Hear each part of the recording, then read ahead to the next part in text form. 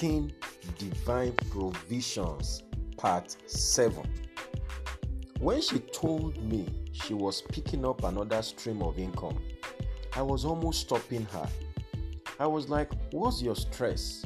But I noticed she has given herself to productive labor. This explains why she's always afloat financially.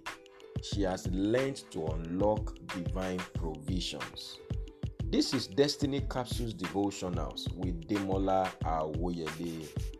Friend, divine provision is released on the platform of work.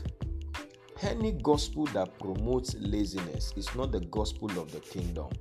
Ephesians chapter 4 verse 28, 1 Thessalonians chapter 4 verse 11, and 2 Thessalonians chapter 3 verse 10. It is a grave scam to preach a prosperity message that undermines the dignity of labor. Proverbs 13:11 and 14:23.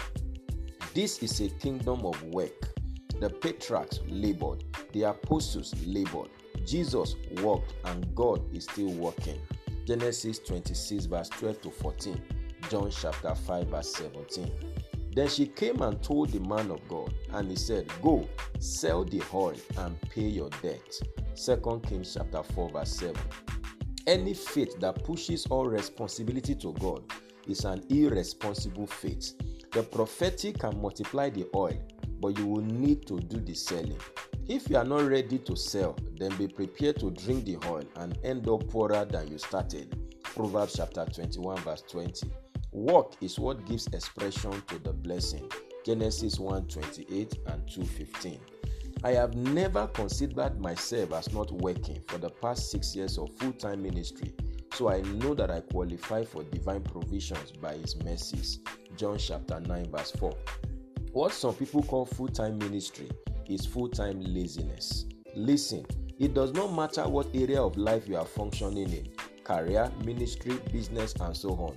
You must work. Don't see work as a burden. See it as a blessing, a necessity. You are either selling goods, offering services, or contributing your quota to an ongoing productive work somewhere. To ever say that you are unemployed is to frustrate the economy of grace in your life. Even if you don't have a paid job, hire yourself, volunteer somewhere. Matthew chapter 20 verse 1 to 7. Pastor, do more than preaching on Sunday and Wednesday. Explore other dimensions of your ministerial calling. Make the work of the ministry attractive by the way you handle it. 1 Corinthians chapter 15 verse 9 to 10. Grace is never an excuse from labor. It is an empowerment to labor. 1 Corinthians chapter 15 verse 10. What you call luck is simply an acronym for laboring under correct knowledge. Favor is not for the lazy. The purpose of favor is to flavor your labor. Without labor, favor will elude you. God can only prosper your work, not your wish. Psalms 1 verse 3. I pray for you today that you will receive grace to labor and give expressions to the blessings of God in your life, and may you perpetually enjoy divine provisions. This is a blessed day for you. Go and win with Jesus. You will succeed. Bye for now.